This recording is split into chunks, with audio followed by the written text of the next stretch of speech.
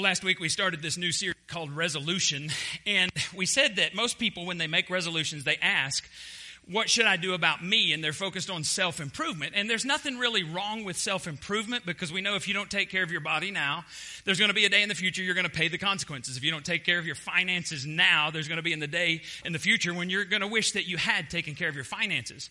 But there's a bigger question, a better question that people started asking last week. Hopefully more people are going to start asking today. And really, if you think about it, the reason you're here today is because someone somewhere in your past asked God, what should I do around me? They answered God's call, and God made sure that you came across their path at the right time. And you're here today because somebody asked, what should I do around me? They obeyed God and did what God said for them to do. There was a kid, he's not a kid, he's a man now, he's a pastor in my youth group, but 20 years ago, he was a kid. I remember when he first came. In fact, Jeff led him to Christ one night after a Wednesday night Bible study back when I was a youth minister. A couple of weeks ago, his best friend had a birthday, and he's a pastor now in Florida, and his best friend, he said to him, he said, man, I want to tell you thank you, because if it hadn't been for you in 6th and 7th grade asking me every weekend to come to this boring place called church, he said, I would never be where I am today. And so he just wanted to say thank you that this young guy in 6th and 7th grade asked him over and over to come to church. He came to church. He gave his life to Christ. He's been a minister several places here in Texas. Now he's a college minister in Florida. It all goes back to someone asked, what should I do around me? And this 6th grade boy said, I'm going to invite my best friend to come to church. My story goes back way back before I was born. My mom had a favorite uncle. His name was Walt, Uncle Walt. He was my great uncle. And I didn't know for years why he was my mom's favorite until she started telling me stories. When she was little, she was the oldest of 8 children. They were very, very poor, and had some issues in the house. My grandfather was an abusive man, and so anyway, had some issues. Well, she loved this Uncle Walt. Uncle Walt used to come by every Sunday morning, pick Mom up, take her to church. And so a few years ago, I said, okay, I want to make sure, while you're still alive, and I'm glad I asked this, I want to make sure I've heard this story correctly. Is it true that Uncle Walt came and got you every Sunday? Yes, every Sunday. And I said, is it also true that because they lived on a farm way out in the middle of nowhere, down a dirt road, and when it would rain, in central Texas, it would be so muddy that he couldn't get his Model A down there to pick up my mother. And so what he would do is Uncle Walt would go out to the barn. He would hitch up a horse to a wagon, and he would go pick up my mom and take her to church. I said, is that true? She goes, yes, it's very true. Mom loved the church from the time she was 14 until she was 89 when she passed away. She played the piano or the organ in the church, and that was ingrained in me. I grew up in the church. I loved the church. I gave my life to the church, to Jesus Christ, because my mom loved church, and it impacted me in a deep way. And my mom was impacted because her Uncle Walt, loved church. He asked, what could I do around me? What he could do around him was go pick up a little girl and take her to church. He had no idea how the future would be impacted by that simple thing. If you will ask God what needs to be done around me, he will make sure that he uses you to do something that's bigger than you. Last week we talked about a guy named Nehemiah. There's a book in the Old Testament about him, and he was cupbearer to the king, which was an important position. Nehemiah asked about Jerusalem. It was 900 miles away. He had never been there. He was worried about Jerusalem, about his people, and when he heard his heart was broken, because his heart was broken, he said, God, what can I do? God led him back to Jerusalem to build the wall around the city in 52 days, things that they said could not be done because his heart was broken. So we want to challenge you to look around and say, what breaks my heart? And don't sit around saying somebody else should do something about that. You do something about that. When I want you to think about it this way, at the end of your life, what do you want people to thank you for? I want people to look at my life and say, Doug loved his family, he loved New Life Community Church, and he loved Haiti. And if those are the things I want people to say about me, I need to align my life today, this very day, around those things, or it's not going to happen. So what I want you to ask is this. I want you to ask, at the end of your life, I would like people to thank me for blank. You fill in the blank, because it's going to be different for every one of us. Now, let me tell you the problem with this line of thinking. The problem is it will cost you your life. If you start asking what needs to be done around me, you ask God, God's going to call you to do something that's bigger than you, and it's going to cost you something. That's why a lot of people don't do it. It's too costly. It's becoming more and more rare to hear of people that give their life away. And because it's going to cost us time, because it's going to cost us money, because it's going to cost us opportunities, we're going to give up opportunities outside these walls to do things inside these walls. Because of that, it's too costly. A lot of people walk away. They say, I can't do that. It costs too much to be a follower of Christ. And we lose a lot of people. That's because here's the real issue. You and I, left to ourselves, we're these. Now, I don't mean this in a good way. You know, because I've taught a message before where this is a life-saving station and we're like the people on the East Coast. Whenever, you know, a boat was going down, they had to go out and they had to save those lives. I'm not talking about getting people in the kingdom of God. I'm talking about left to ourselves. I'm all about preserving my life. How dare you ask me to do that? I've got other things to do. You're about preserving your life. You're about saving your life. The problem is, in the kingdom of God, God doesn't call us to be lifesavers. He calls us to be life givers. And there's the big problem. It's rare to hear folks that do this. You know, one of the things I do is I look in a political, whenever we're going to have an election, I look at the candidates. And one of the things I look at is I look at their giving. I want to see how they give to charity, their time and their money, how they give to charity. And down the ballot this last time, and this has actually been consistent for several elections, most of the candidates give less than 2% of their income to charity. To me, that says their heart's in the wrong place. Because I believe how you give, whether it's given to the church or whether you give somewhere else, I believe how you give indicates the condition of your heart. And I can't vote on somebody who says, you need to give money to this, but I'm not going to do that. I'm not one of those do as I say guys. I'm one of those do as I do guys. And so if somebody doesn't give, then I don't trust that their heart is in the right place. And so anyway, let me give you a summary today, right now, of Jesus' teaching. And then we're going to look at specifics where Jesus teaches this. Here's the summary. Whoever devotes themselves to themselves will have nothing but themselves to show for themselves. That's such a deep statement. I'm going to read it again. Whoever devotes themselves to themselves will have nothing but themselves to show for themselves. Jesus said, if you live your life for you, at the end of your life, you'll have a big fat zero. He says the thing you want so much is to save your life. You're going to lose it and you're going to end up having nothing to show for your life. Now, we're going to look at when Jesus teaches this specifically in Luke chapter 14, starting in verse 25. Large crowds were traveling with Jesus. Now, this is an understatement. If you study Jesus' life, you see that people came around. He was a life giver. He healed people. He did all kinds of incredible things. Wherever Jesus went, huge crowds were around him. It's why he would sometimes get in a boat and push off a little bit from shore, and he would teach from the boat because people were crowding in around him. It's why he would teach on the mountainside. His very first mountain is the Sermon on the Mount. I got to be in that location, and it's up on this kind of bowl-shaped mountain overlooking the Sea of Galilee. My brother went down about 100 feet, and he started reading the scripture. And Janie and I were at the top of this thing where they think the Sermon on the Mount happened, and you could hear very clearly. It's why he would do these things. He would try to get back a little bit from the crowd, and he would teach them. Sometimes he would get in the boat, and the Bible tells us he would drive. He would sail across the Sea of Galilee to get away from people because crowds were always crushing in around him. And I don't know if you've been places where you're in a big crowd of people you don't know. Disney World is one of those places. Disney World, when it's hot, and you go inside and there's lots of people you don't know and they're crowding in around you and they smell bad. This is not a good thing. I want you to think about the kind of people that were around Jesus. The people who needed Jesus were not the religious people, not the rich people. The people who needed Jesus were stinky people. They were poor people. They were sick people. And you know what they all wanted to do when they're crowding around? You know what they wanted to do? Touch him. Dude, in my mind, this is The Walking Dead. Jesus is with The Walking Dead before there was Walking Dead. Y'all laughed better. Maybe I delivered it better in this service. I did. Okay, they said I did better. First service, they all just looked at me and said, I thought that was funny. That's why I like having a first service. I can try stuff out and I can do it better.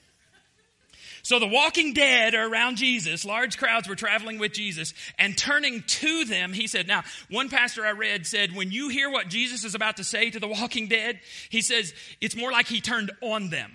Because this is a very unexpected thing he's about to say. Large crowds were traveling with Jesus, and turning to them, turning on them, he says, if anyone comes to me and does not hate father and mother, wife and children, brothers and sisters, yes, even their own life. I got to tell you, I grew up in the church. I remember being in the nursery in the church. I remember going to children's areas in the church. I remember being in big church and falling asleep because that was boring. But I learned about this story in children's church, and it messed me up because I was like, I'm supposed to hate mom and dad. I love my mom and dad. Now, brothers and sisters, I can understand that sometimes. I kind of like them, but sometimes I hate them. I got that. But this messed me up, and nobody ever taught me the meaning of this. For years, I was jacked up. Why would Jesus teach that we need to hate mother and father, brothers and sisters, even our own life? And then I'd started doing some studying, and actually I studied a lot on this week. Jesus is not talking about hate the emotion. Jesus said in our video, love the Lord your God with some of your heart and some of your mind. No, what the scripture says, the number one thing Jesus said in scripture is love the Lord your God with all your heart, all your mind, all your soul, all your strength. And he said the second thing is love your neighbor as yourself. So Jesus teaches us other places that hate the emotion is bad. So he can't be talking about hate the emotion. He's talking about hate as devotion compared to devotion, all right? So it's devotion, priority, or authority. Here's what he's saying.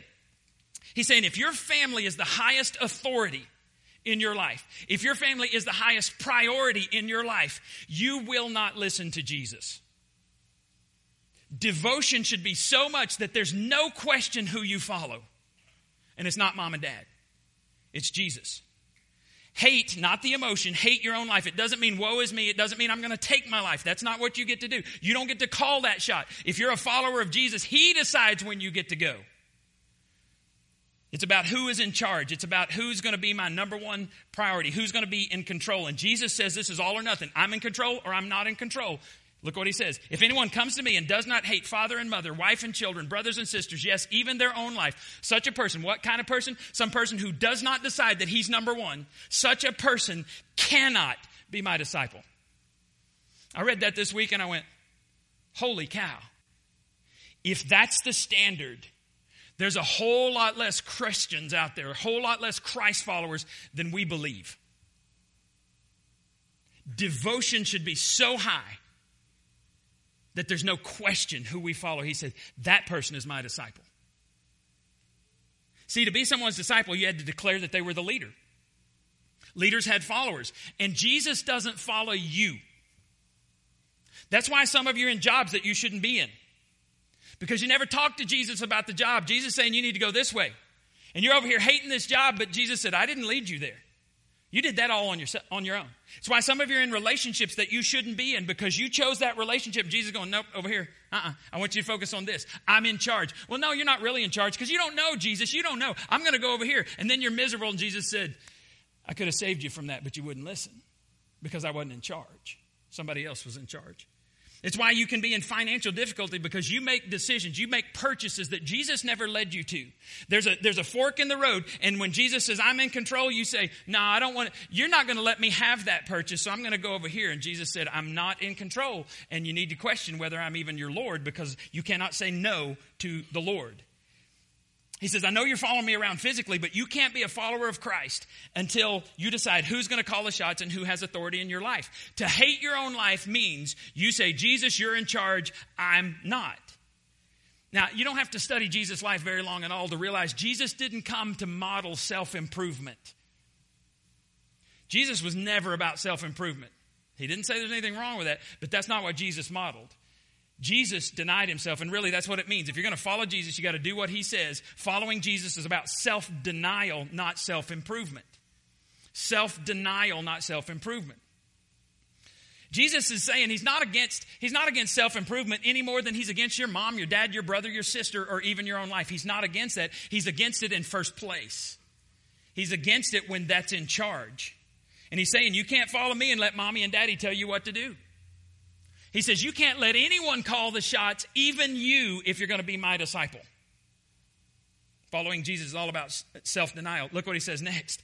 And whoever does not carry their cross and follow me cannot be my disciple. I did some extra studying on this week. Listen to what this says about cross.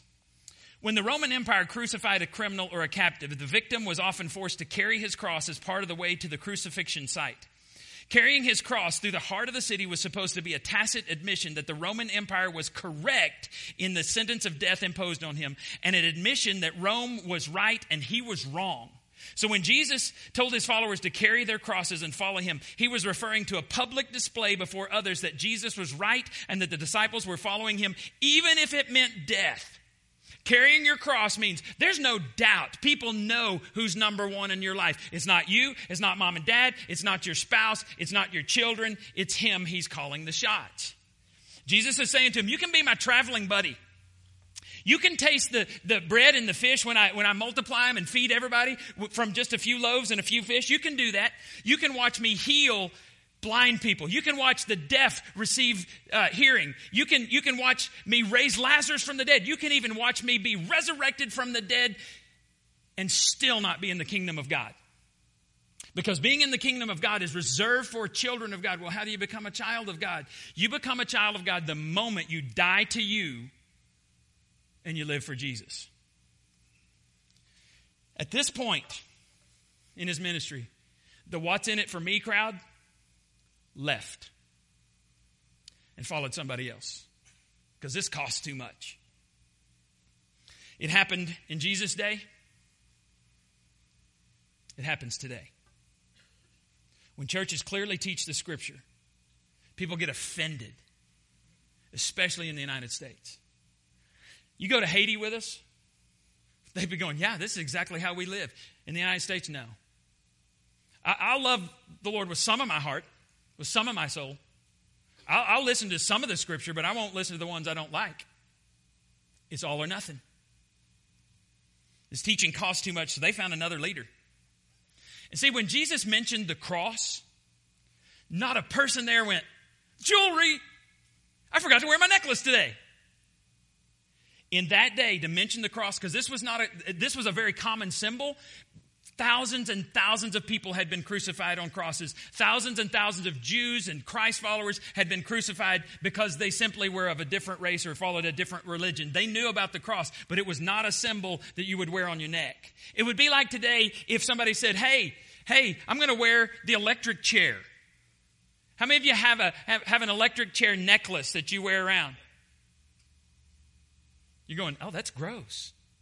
How many of you, how about this? How many of you have a syringe for the lethal injection? That's gross, right? That's exactly how they thought of it. When he said cross, nobody thought jewelry. They thought unbelievable torture. And the symbolism was when you carry that cross, you're proclaiming that Jesus is right. I don't care who's in the White House, Jesus is right. It's a declaration of who's going to be in charge. Many people left him because it was just too high a price. Jesus was offering something better. He knew that, but he knew it would cost you your life in order to get it. And too many people said, I can't do that. That costs too much. Now look over in Mark chapter 8, verse 34. Then he called the crowd to him. Okay, so in the first one, the crowd was pressing in. This time he calls the crowd. Then he called the crowd to him along with his disciples and said, whoever wants to be my disciple, not my traveling buddy, not my groupie, not a roadie, not just a member of the crowd who wants to be entertained. He says, anyone who wants to be a follower of mine must deny themselves, take up their cross, and follow me. There's that cross symbolism again. Now look what he says. For whoever wants to save their life, if you're a lifesaver, you are in trouble. If you're a life preserver, you are in trouble. If you're all about expanding your own kingdom, there's no place in the kingdom of God for you. Jesus says if that's you, the thing you desperately want, life, you're going to lose it. For whoever wants to save their life will lose it. But whoever loses their life for me in the gospel, it's not just talking about martyrdom. Yes, Jesus may call you to be a martyr, but this is more than just physical life. This is living for him. To lose your life to Christ meant to say, the answer is yes. Oh, by the way, what's the question?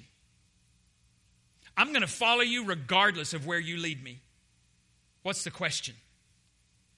He's saying Jesus has to be a higher priority than mom, dad, family, even me. Here's my life. Use it how you want.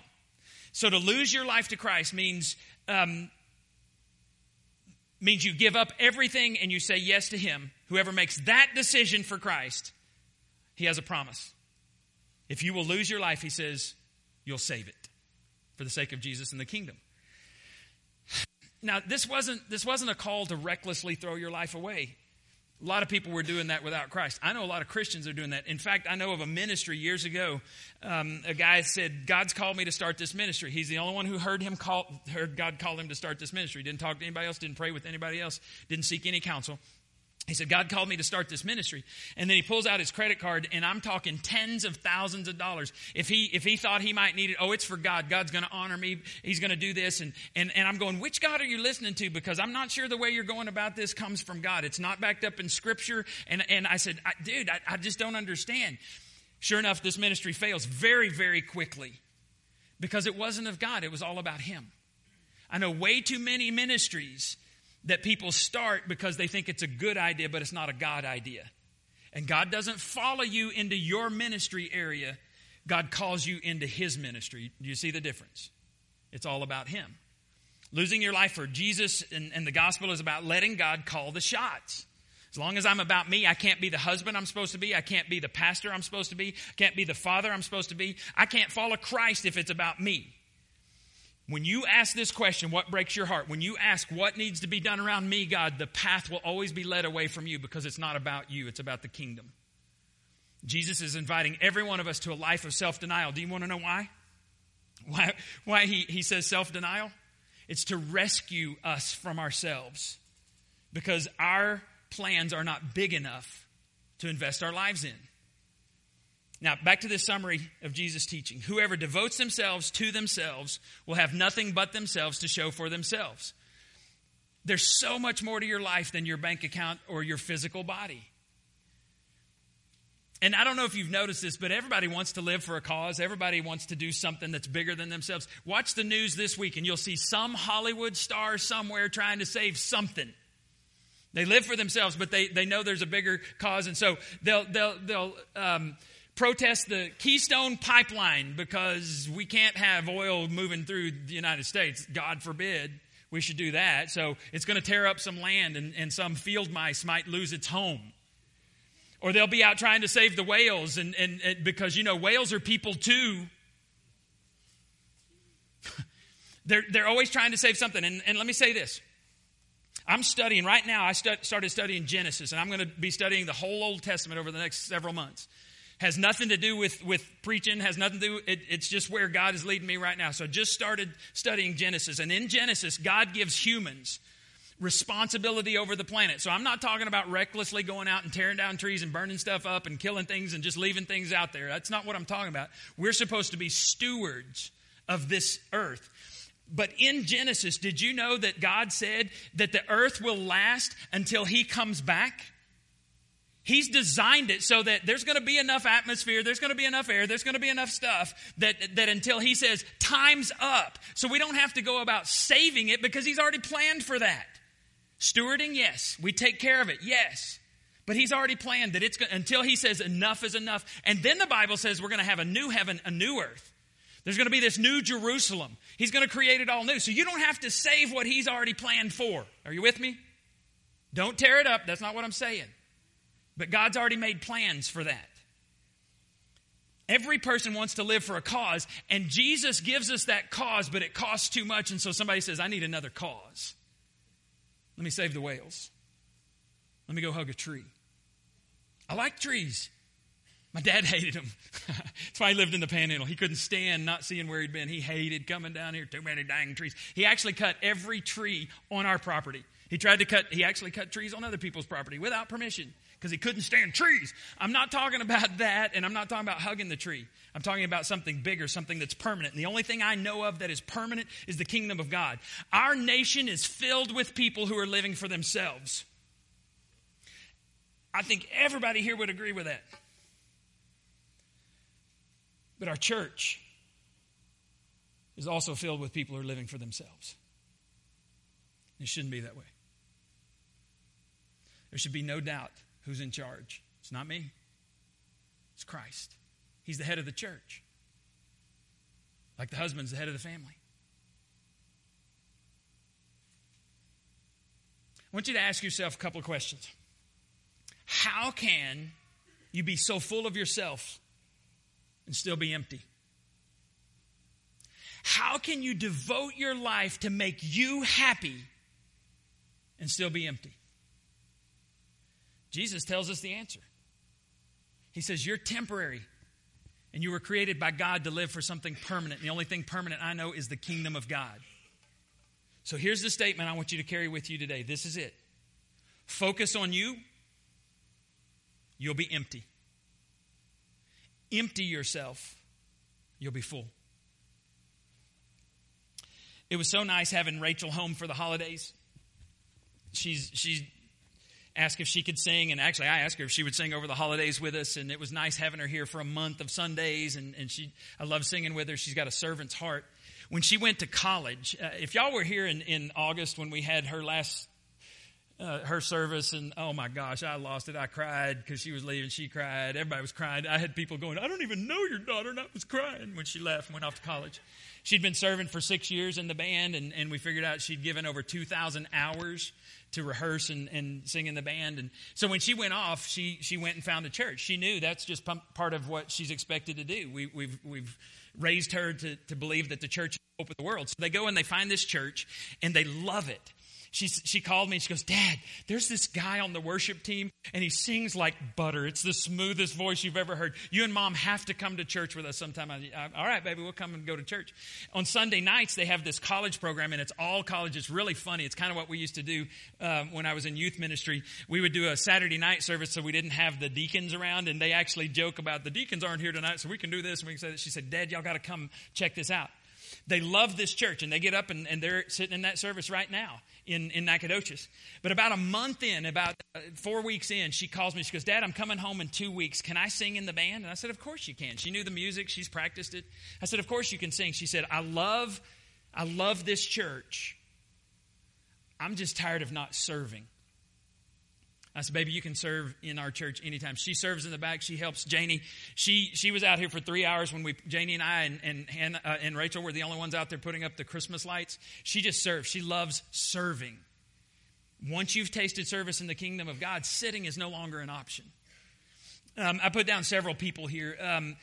One that I love is Casey Fitzgerald. Casey has the gift of teaching. If you've heard him teach, you know. You've heard him preach. In fact, he's going to preach for me in a few weeks. He's a gifted teacher. And there's times Casey will come up to me and he'll go, hey, man, I've been thinking about this. We need a class on doctrine. Are you okay if I teach a class? Of course. He has the gift of teaching. He wants to serve. He's not asking what's in it for me. He's asking, what can I do to build up the church in the kingdom of God?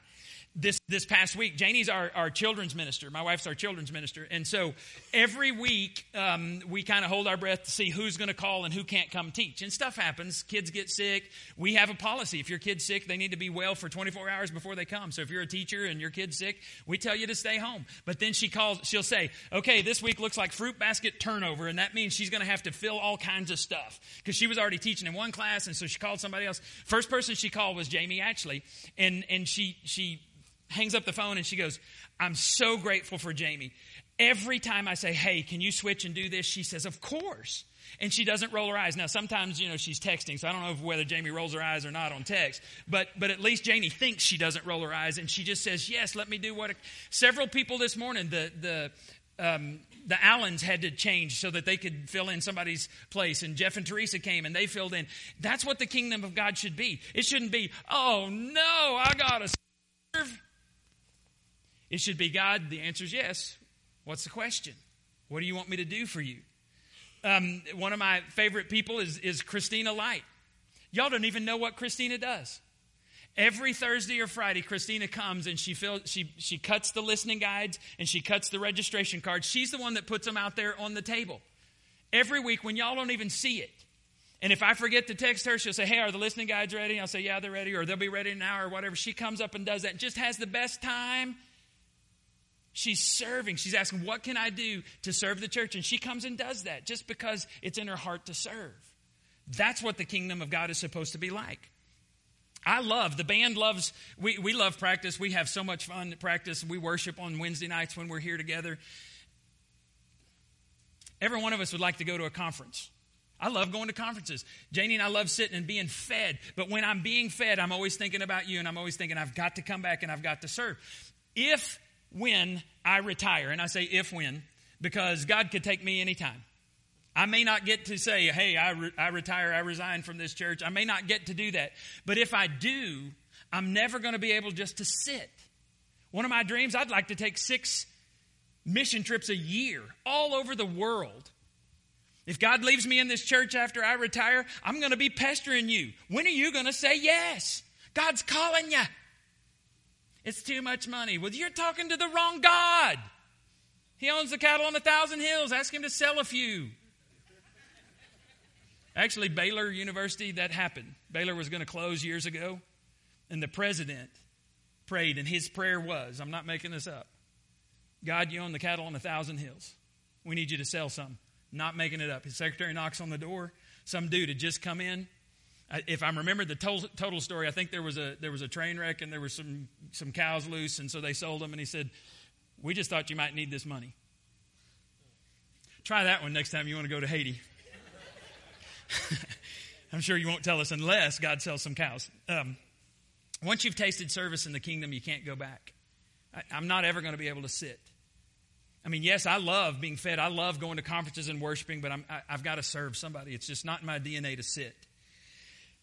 If it's true that Jesus said, you can't sit, you can't half-heartedly be my disciple, why then, in every church I've been in, including New Life Community Church, why is it that 20% of the people do 80% of the work in the church?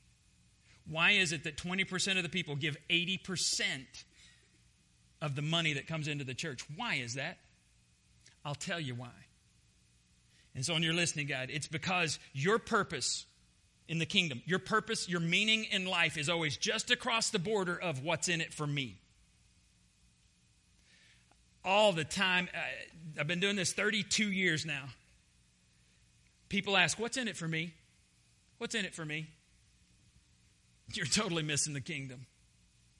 You're missing Jesus' message. It's not about you.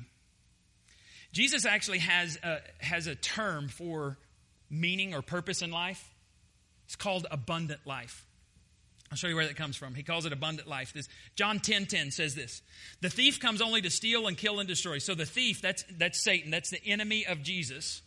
He wants to steal your joy. He wants to rob you of everything in life. So what he says is, you can focus your life on you.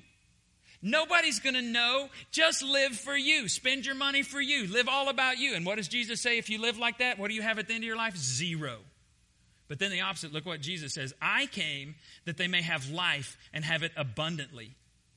Jesus says, here's the paradox. If you give your life away for the kingdom, he'll make sure you have life. In fact, whatever you need more of in the kingdom of God, you give it away. You need kindness, give it away, and God makes sure you get kindness back. You need grace, you give it away, and God makes sure you get grace back. You need forgiveness, you give it away, and God makes sure you get forgiveness back. You need money, you give away a portion of your money, God makes sure that you have money. God multiplies whatever it is that you give him.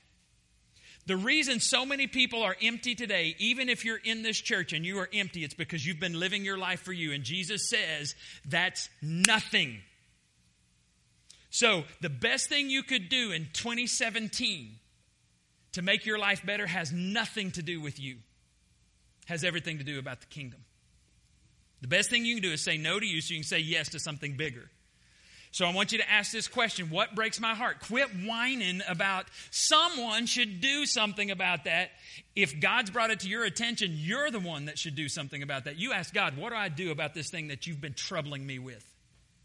And then the second question you ask, who's doing something about that? Who's already involved in that ministry? If there's another church involved in that ministry, if there's another ministry around town, get involved in that ministry. I'm not telling you to go join another church. I'm telling you to go plug in with where God causes your heart to beat, where you resonate. Figure out what's going on and then come back and maybe we need to start a ministry here that goes along with that. Do something for the kingdom. Do something for somebody else if you want 2017 to be different.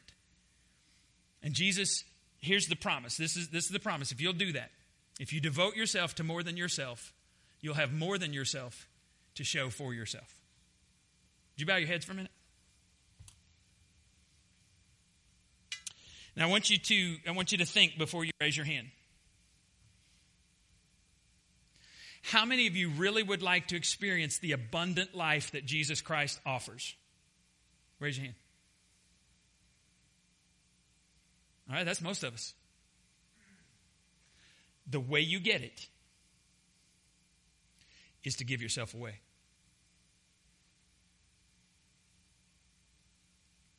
Father, I pray that you would fan into flame the gift of God that is in believers. so that their hearts are so troubled that they say, if it kills me, I will do something about that in the name of Jesus and for the glory of Jesus. God, strip away idols from our lives. Strip away false thinking from our lives and fill our minds with truth. You said if someone will not take up their cross and follow you, they cannot be your disciple. If someone doesn't hate father and mother, brother and sister, even their own life, they cannot be your disciple. God, fan that into flame and teach us what it means to really serve and follow Christ. We pray in the name of Jesus. Amen.